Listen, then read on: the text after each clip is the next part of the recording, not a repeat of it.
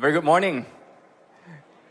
So wonderful to be in the house of the Lord this Laity weekend. You know, Laity weekend is just one weekend of the year where the laity get to preach. And you know what? Our pastors preach all other weekends of the year. And I would just like to take a moment right now to give honor where honor is due. You know, I think our pastors have done so much for us, and I want to thank Pastor Clement and Pastor Ben for their ministry. Why don't we give them a big hand, shall we? For their ministry to us, for being our shepherds, for their care, and for the sacrifices that they've had to make and their families have had to make so that we can be cared for. You know, it's so wonderful that we can be here together as one body on Laity Weekend. I want to just dive straight into the Word of God. And I want to speak today on the topic of moving deeper with God. Because I believe that God has a word for each and every one of us today. He wants to move us into a deeper walk with Him. He wants to move us into a deeper experience of God's grace. He wants to move us into a deeper manifestation of God's power. For truly a shallow world needs a deeper church. Can I hear an amen? Hallelujah. Let's go straight into the Word of God. And I'm going to read from Acts chapter 3, verses 1 to 10. Hear these words of God. One day, Peter and John were going up to the temple at the time of prayer at 3 p.m. Now a man who was lame from birth was being carried to the temple gate called Beautiful, where he was put every day to beg from those going into the temple courts. When he saw Peter and John about to enter, he asked them for money. Peter looked straight at him, as did John. Then Peter said, "Look at us." Somebody say, "Look at us." Come on, somebody say, "Look at us." I think you guys need a bit more caffeine. Somebody say, "Look at us." Hallelujah. So the man gave them his attention, expecting to get something back from them. Then Peter said, "Silver or gold I do not have." And I want to pause right here this morning, because this verse right here is pregnant with power. The first thing that Peter said to him is, "I don't have it." You know, that's actually where a lot of people get stuck in life, isn't it? A lot of people get stuck because you're fully aware of what you do not have. I do not have this, I do not have that. And so many of us are so preoccupied with what we do not have that we never step into the power of what we do have. Hallelujah. Turn to your neighbor and say, "You've got something." You've got something. But I want to thank God for Scripture. And I want to thank God for that comma. That's in the punctuation, because there's power in the punctuation. Peter didn't stop at what he did not have, but he goes on and says, "But what I do have, I give to you. In the name of Jesus Christ of Nazareth, walk." And taking him by the right hand, he helped him up. And instantly the man's feet and ankles became strong. He jumped to his feet and began to walk. Then he went with them into the temple courts, walking and jumping and praising God. And when all the people saw him walking and praising God, they recognized him as the same man. Somebody say, "Same man." Somebody say, "Same man" again. Who used to sit begging at the temple gate called Beautiful. And they were filled with wonder and amazement at what had happened to him. Oh, isn't the Word of God so rich? Let us pray together. Father, we thank you, Lord, for your Word. We thank you that there is power in your Word. And we thank you, Lord, that you are a God who does miracles. Move us today deeper in our faith today, to trust and believe that miracles are not just something that happened 2,000 years ago, but there are something that you are still doing today, because you are the same yesterday, today, and forevermore. And so we stand on the power of your word today. We stand upon your promises, and may the words of my mouth and the meditations of all of our hearts be acceptable to you, O Lord, you who are our strength and our Redeemer. For we pray these prayers in Jesus' name. And all God's people say, Amen. You know, God is a God of movement. But very often in life, we find ourselves getting stuck, isn't it?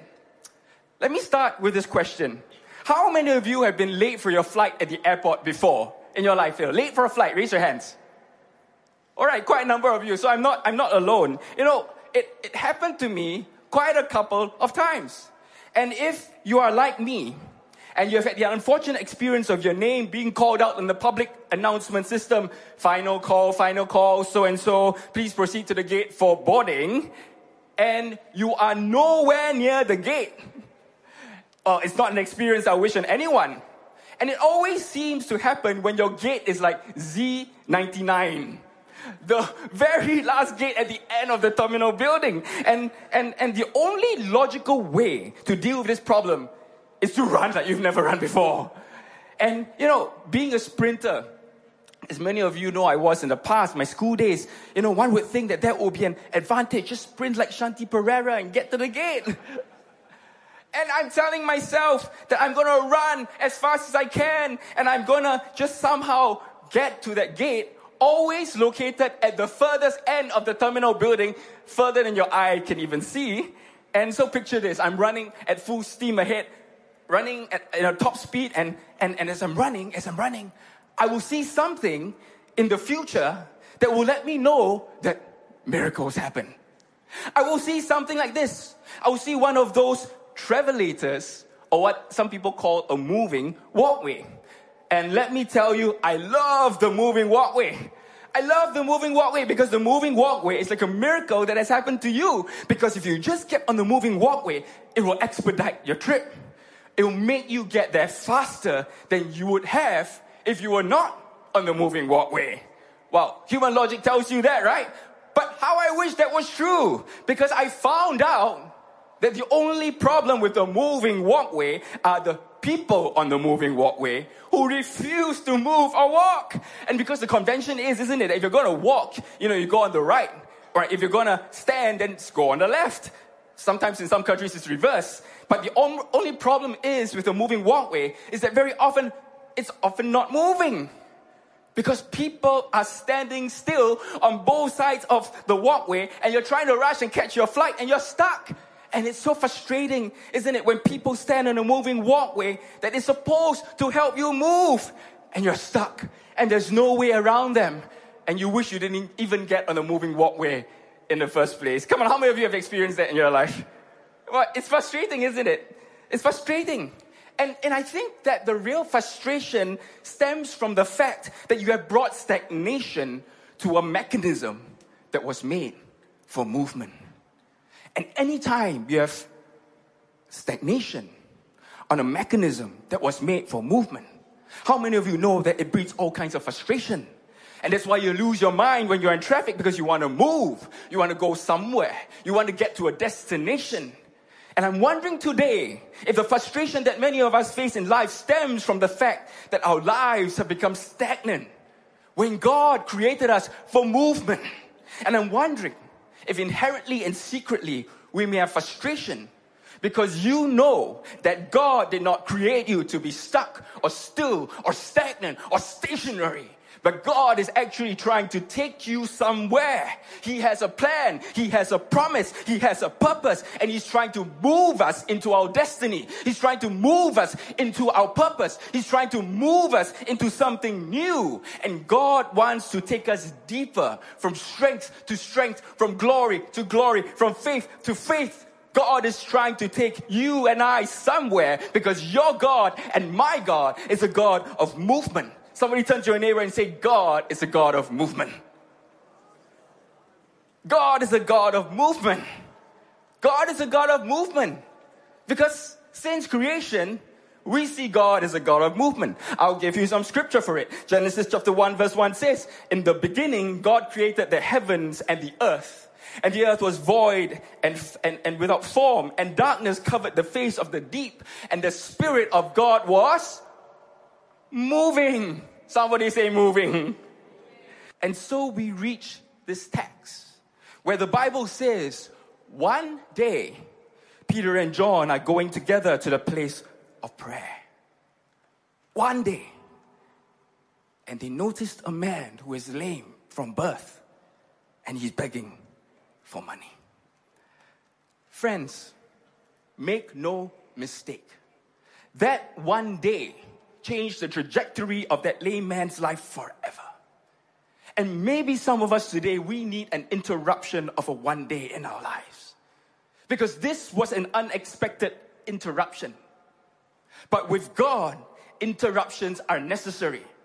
Interruptions are unavoidable. And I came to tell you today that interruptions are actually part of the kingdom of God. Because all throughout the Bible, we see how God will strategically use interruptions as invitations for a miracle. You and I need an interruption. And so this man was interrupted by Peter and John. And keep in mind that when we are introduced to this lame man, we don't get his name. But we do know that he was lame from birth. And in Acts chapter 4, we find out that he has been lame actually for about 40 years. And that's a long time. Why am I telling you this? And why is it important? It's important because this miracle did not happen long after Jesus ascended into heaven.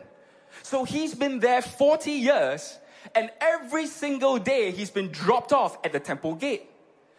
Ladies and gentlemen, it is highly plausible and almost inevitable that Jesus himself probably passed this man and saw him begging at the temple gate. Because Luke chapter 22 verse 53 says Jesus was at the temple courts every day. And yet he never healed him. Which makes me go, how come? How come? Why didn't Jesus heal him when it's highly plausible that Jesus would have passed him on the way to the temple many times? Why didn't Jesus heal this lame man? And the answer to that question is, frankly, I don't know. I don't know. It speaks, hear me now, to the fact that healing is a sovereign work of God. I can't explain why he didn't choose to heal this man, but you know what? The man who was by the pool of Bethesda for 38 years, Jesus chose to heal him. And I don't know why God healed that man and didn't heal this man. I don't know. I don't know why even today. There are some people that get their healing here on earth, and there are some people that don't get their healing until God takes them home to glory. I don't know. It is the sovereign work of God. But you know what, church? What I do know, that it is my responsibility to believe that God is a healer, and to know that it is His will to heal. I do know that it is my responsibility to lay hands on the sick and to pray for them to be healed. That is on me. But I really don't know why Jesus didn't heal this man.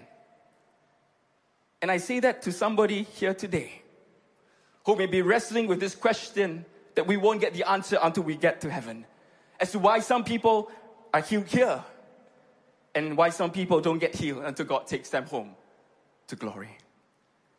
But you know what? Another thought I had is maybe the reason why this man didn't get his healing was because Jesus and passed him and thought, that's the job of Peter and John. Peter and John are going to come later, and I'm going to let them take care of it. My Spirit is going to move in them and through them. And when I leave earth, they will go forth in my power on my demand. Maybe that's why. When I was growing up, watching TV at home, I'm sure many of you will relate. There was only broadcast TV brought to you by Singapore Broadcasting Corporation, SBC. Come on, how many of you remember that? And that means, broadcast TV means that if there was a movie on TV at 10 p.m. and you just missed the first part, you just missed the first part. You have to get in where you fit in and just watch the rest of it. And then you'll be mad at yourself for not pre-recording it on a VHS tape. But you know what? Today's family nights are completely different. My kids nowadays have a major problem because they cannot make up their minds on what they're going to watch on on-demand TV. They take a whole hour scrolling on the smart TV, just trying to choose a movie. And then you know what? By the time they choose one, the night is over. There is so much choice. And I'm thinking to myself, you do not know the blessing of what you have to be able to pick movies on demand. Because on-demand content has revolutionized the way we receive content. There is nothing like, the beauty of being able to watch something whenever you want to watch it, and to not be relegated to a broadcast schedule, and that happens on demand. Ladies and gentlemen, on demand is really, to me, the premise of the book of Acts and the early church. And this is where Jesus is making a transition to show his disciples that I need my power on the earth on my demand. By on my demand, I mean God has a remote control in his hands. Before Jesus ascended into heaven, how many of you know that all the miracles were only relegated to Jesus' earthly body? And the disciples were anxious after he got up from the grave saying, we don't want you to go. And he said, you don't understand. You don't understand. Because it is better that I go. It is in fact good for you that I go. Because when I go away, I'm going to leave with you the Holy Spirit. And I don't want the miracles just to be relegated to me. I want my power working in you and through you. And if my power works in you and through you, then people can actually get their breakthrough on my demand. They can get their healing on my demand. They can get restoration on my demand. They can get what they need on my demand. And he said, I'm getting ready to give you a power that when you walk by somebody and they're hurting or they're in pain or they're broken, you don't have to say, oh, wait right here. Let me go get Jesus. Because God wants to move in and through us. God wants to move us deeper through us on demand. And that, my friends, is the power of God working through us. And it can happen on demand. And that's what's happening in our text today. Peter and John are in the middle of a paradigm shift. They're in the middle of a new understanding of God's movement. That Jesus is not just going to move for us. He's going to move through us. And we can do something for God on his demand and in his service. Hallelujah. Question is, does God have his way with us on demand? Isn't it powerful that Peter and John were the only ones to stop and perceive that this man needed a miracle? You see, very often, the miracles that God will do through us come with us just perceiving what he's doing. But we're very often too busy to stop and pause and say, God, what do you want to do through me? You know, one person said that if the enemy cannot get you to sin, he will just get you to be busy. Because there's nothing like sin and busyness that will break your connection to God. And it's the same thing with miracles. If we are so busy living our own lives, we will miss out on the opportunities that God will want to use us as his conduits for his glory. And so we see in this text that Peter and John are walking together toward the temple. And they perceive this lame man, and they are moved to do something about it. The first question I'm asking myself is, what in the world are Peter and John doing together in the first place? I mean, one creature is not like the other. You know, understand, Jesus had already ascended. He's already left. And the only thing they had in common is that Jesus handpicked them. He selected them, and they could have easily parted ways. But what in the world are Peter and John doing together? Because they are complete opposites. They're a walking contradiction.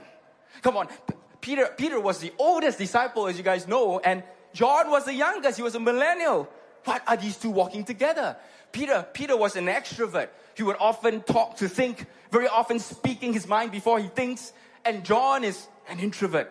He thinks to talk. He just kind of like sits there and he processes things. And they're completely different. Come on, John is a cuddler. Peter is a fighter. They have nothing in common. When John was ready to prove his love for Jesus, he put his hand on his chest and just cuddled with Jesus. You see that in the Lord's Supper, isn't it? That famous painting. But when Peter got ready to prove his love for Jesus, he pulled out a switchblade and started cutting ears off. I'm trying to figure out how a gangster and a Gandhi are walking together to church. They are a walking contradiction. A walking contradiction. And maybe that's the whole point. This is the first miracle in the New Testament church they now have the perspective of Pentecost. And maybe God is trying to teach the church that what the culture calls a contradiction, He calls a collaboration. And very often people, very often we like people that think like us, that walk like us, like talk like us. But can I tell you that our strength is not in our similarities. Our strength is actually in our differences. And moving deeper as a church means that we know how to collaborate even in places of contradiction. We may not be the same, but we can agree to disagree on some things. But you know what? Let's connect on the fact that people need to be healed. Let's connect on the fact that people need to be restored. Let's connect on the fact that the name of Jesus should be exalted and preached with power. What the world calls a contradiction, God says it is a divine collaboration. Peter and John, they are complete opposites. And yet God is collaboratively using them to do a miracle. We need each other. You need a Peter to say the things nobody else would say. When everybody else doesn't want to hurt their feelings, you need people to speak the truth in love, to say, that was wrong. That was unkind. That was rude. You need those people to speak the truth in love, to say you are wrong. Because sometimes you need people to say things other people don't want to say. You need such people. But you also need John to be like, well, but God's not done with you yet. You need both. And so maybe it's plausible that it was the compassion of John that noticed this lame man. But it took the courage of Peter to say, you're not going to get any money from me today. You need something more than money. Hallelujah. Isn't it so beautiful? Isn't it so rich what Scripture reveals to us? That what the world calls a contradiction, God calls a collaboration. And this is why we are creating platforms for us to work collaboratively in the church. Next week, Digital Wesley will be partnering with Indigenous Singapore to organize. Imagine that we as a church, we're going to organize what promises to be the largest Christian hackathon in Singapore. And you don't have to be tech savvy to be involved, whether you're a coder or communicator, whether you are an entrepreneur or whether you are an engineer or a software developer or a salesman. There's no contradiction. We are the body of Christ. We all have different gifts and abilities and talents and skills that we can use collaboratively for the glory of God. Come join us to solve some real world problems to extend God's kingdom in the digital space. There are also numerous ministry opportunities to serve within our church as well. Do you know that there are more than 50 ministries and sub-ministries at Wesley Methodist Church? Check out the ministry fair at the Plaza rooftop later after the service. And let's avail ourselves to serve God together as one body in Christ and allow God to turn those contradictions to collaboration. Hallelujah. I want to flip the lens downward right now to the layman. Because I don't know if you've ever considered what it might be like to be lame, to be paralyzed.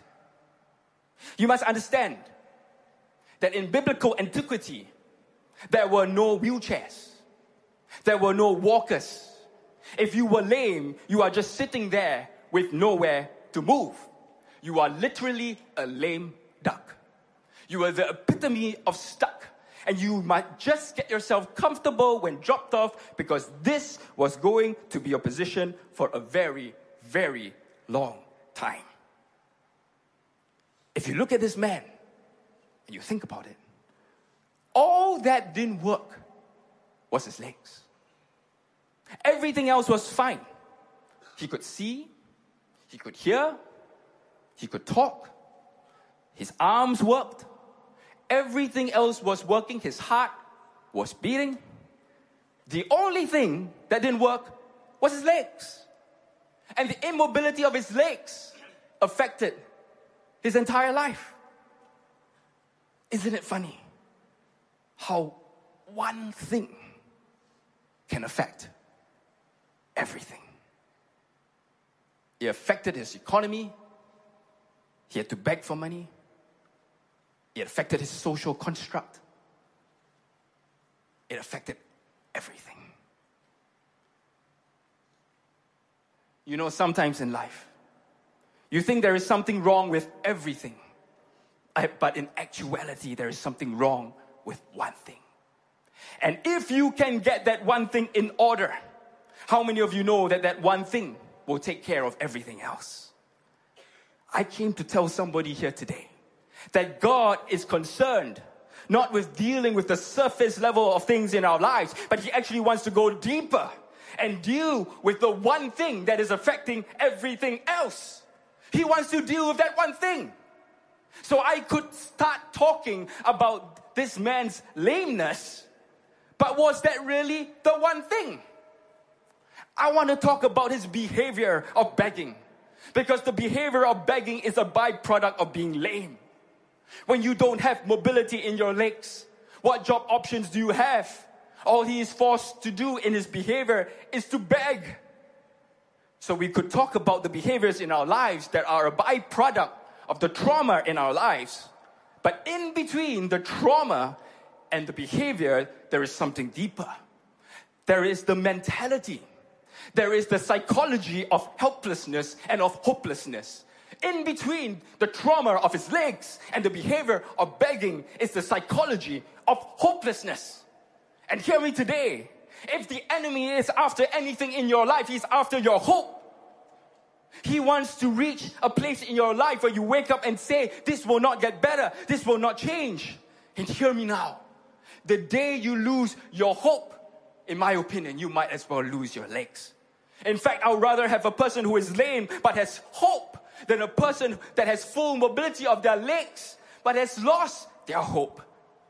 And there are numerous examples of people amongst the disabled community who are lame, but they're still playing basketball. They're doing all kinds of amazing things. This isn't going to stop them from living life to the fullest. But if you have lost your hope, you have lost everything. And in between his behavior of begging and his trauma of his legs is the psychology of hopelessness. And here's how you know you've lost your hope. You know you've lost your hope when you stop looking up. You missed it in the text. The Bible says that when Peter and John came to him, he asked him for money, and that's the behavior. The blind man, he's begging.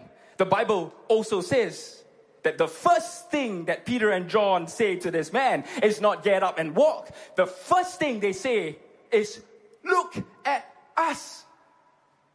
So that means this man is begging, looking down.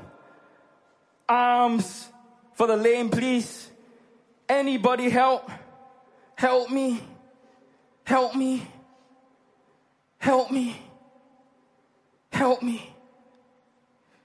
And when you're stuck in a position for so long, when it happened from birth, maybe there was a season he was looking up just saying, I can still do something. Something can still happen. But after years and years, your physicality will show us your psychology, because he doesn't even look up anymore to see who's putting money down. Thank you. Thank you. Thank you. He just listens to the change hit the bottom of the cup, never looking up. Because what hope does he have to look up to? Until one day, Peter and John stopped to actually look at him. This is showing us the power of a look. No wonder they said, look at us. That was the first miracle. Friends, after years of having your head down, do you actually even have the faith to look up again? You will always move in the direction of where you're looking. So before they even dealt with his legs, they had to start by getting him to lift his head up again. And I don't know whom I'm preaching to today, but I believe God wants me to tell you, you better look up. Your situation may be down, but God says start looking up. Start believing again. Start claiming again. Start dreaming again. Start praying again. Start trusting again. You got to look up. You and I need to look up. No wonder this man never got up. He never looked up. His head was down. No wonder Peter and John did a miracle, because they were looking for one. They were looking for somebody to experience the power that they experienced in the upper room. And that's why when everybody else was walking by, they said, no, we cannot walk by. We've had an encounter with God. We're looking for something. It's all about where you look. Look at the intersection of what's happening. A man who was looking down and two disciples who are looking for a miracle. When faith and hopelessness collide and intersect, somebody's got to give up the right of way. Somebody's got to step aside, because hopelessness cannot abide when faith shows up. Peter said, look at us. And he looked up, expecting to get something from them. The question is, what do you think he was expecting? Money, right? He's probably thinking, if only somebody's going to fill my cup with change. But is that really what he needed? Or did he need to be healed? Church, do you know your need? He needed healing, but he was expecting money. And knowing his expectation, and dare I say low expectation for money, because he didn't have the hope to believe in mobility. They looked at him, and Peter and John said, silver and gold I do not have. Imagine when they said that, the disappointment in this man's face. Why did you stop just to make me look up? To let me know that you don't have it? Silver and gold you do not have?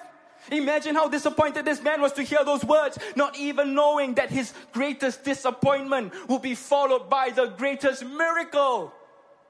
Friends, sometimes your greatest miracle is preceded by your greatest disappointment. Who am I preaching to today? Sometimes it's after the bankruptcy that you actually get the idea for the business. Sometimes it's after you get fired that God actually raises you up to a place where you're no longer an employee but the boss. Sometimes it's after a person breaks your heart that you actually get the one that God created you for. Don't give up just because you are disappointed. Sometimes it's after your greatest disappointments that God does the miracle. Hallelujah. Silver and gold I do not have, but what I do have, I give you. What I have, I give you. You can only give what you have. And here's what I've got. I don't have the money, but let me tell you what I do have. I have a name.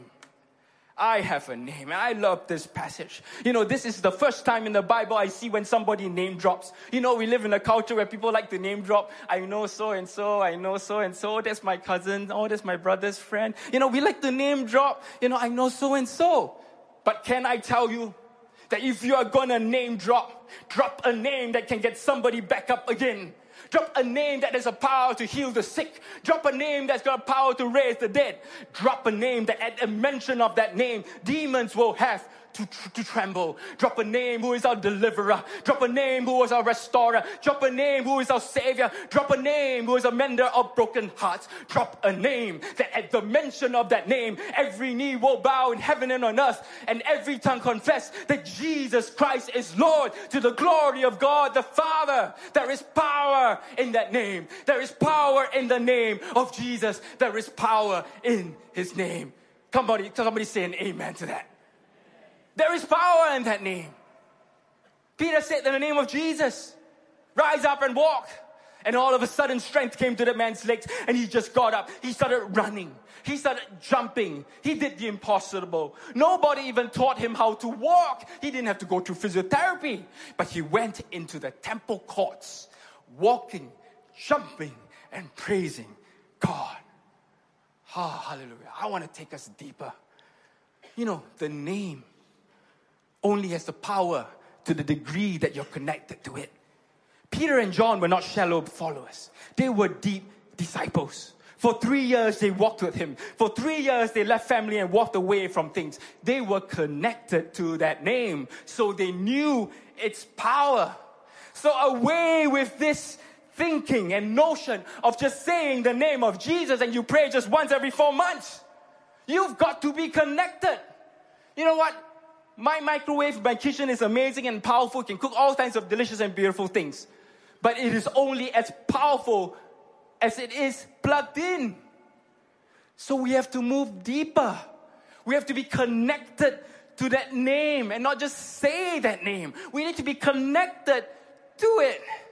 In the name of Jesus Christ of Nazareth, walk. Nazareth. Why Nazareth? Oh, I told you we've got to go deeper. I didn't see this the first time. Why in the world did they say in the name of Jesus Christ of Nazareth? That's a specific city. Why not in the name of Jesus Christ of Bethlehem? That's where he was born. Why not in the name of Jesus Christ of Capernaum? That's where he did a lot of his ministry. Why in the name of Jesus Christ of Nazareth?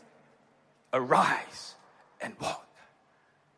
Maybe it's something to do with the fact that the word Nazareth comes from the Greek word netzer, which actually means branch or sprout. The imagery is of a stump that has been cut down, that was once a massive tree, and was cut all the way down to the point where people were saying that, what a great tree that was.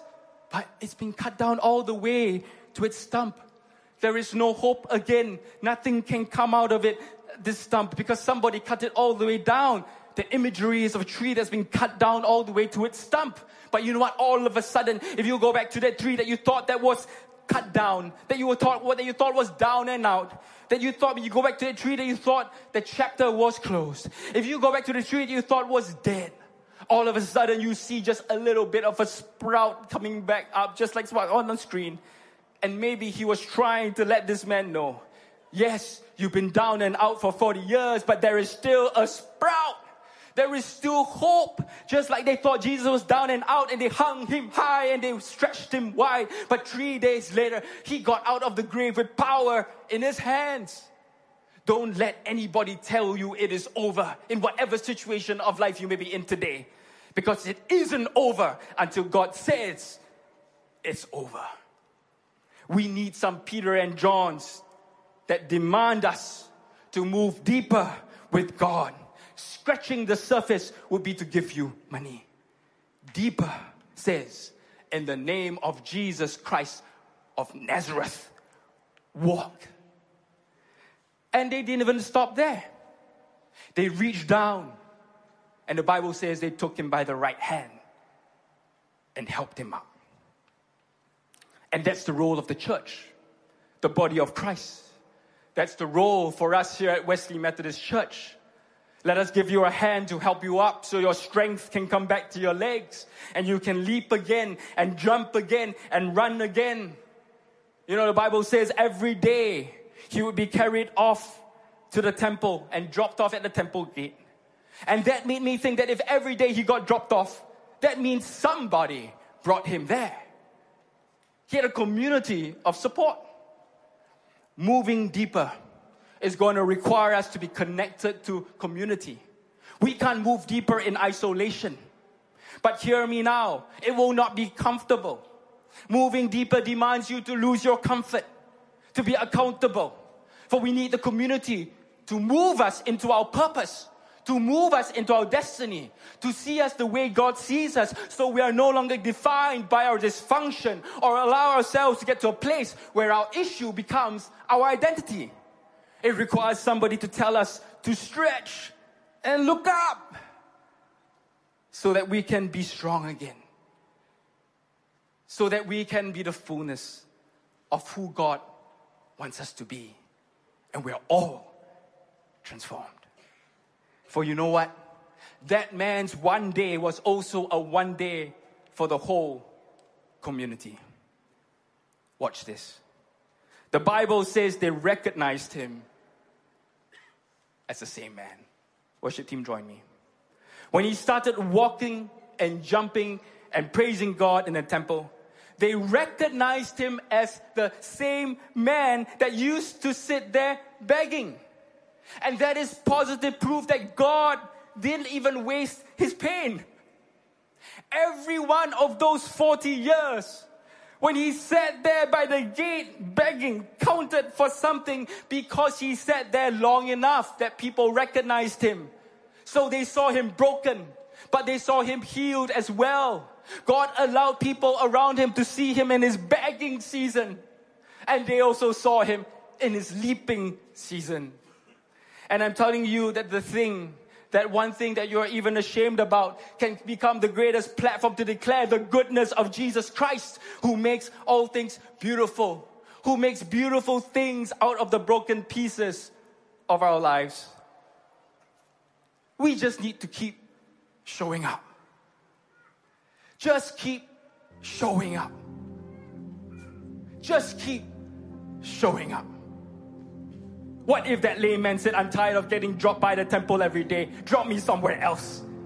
You know what? At least he was in the right vicinity. He's sitting at the temple gate called Beautiful. Come on. Just keep showing up. Just keep showing up. Just keep showing up. Just keep showing up at church. Just keep showing up at small groups. Just keep showing up at ministry fellowships. Just keep availing yourself to serve. Just keep showing up. Getting into the right atmosphere, getting into the right environment is sometimes the first step to moving deeper. Just keep showing up. Just keep showing up. Just keep bringing your friends and your loved ones to the beautiful gate. Just keep showing up. Just keep showing up with them. Because I believe God's Spirit is going to move. And He's going to keep moving. He's going to move us deeper and deeper and deeper, because He's going to keep us moving deeper and deeper from the beautiful gate into the arms of a beautiful Savior.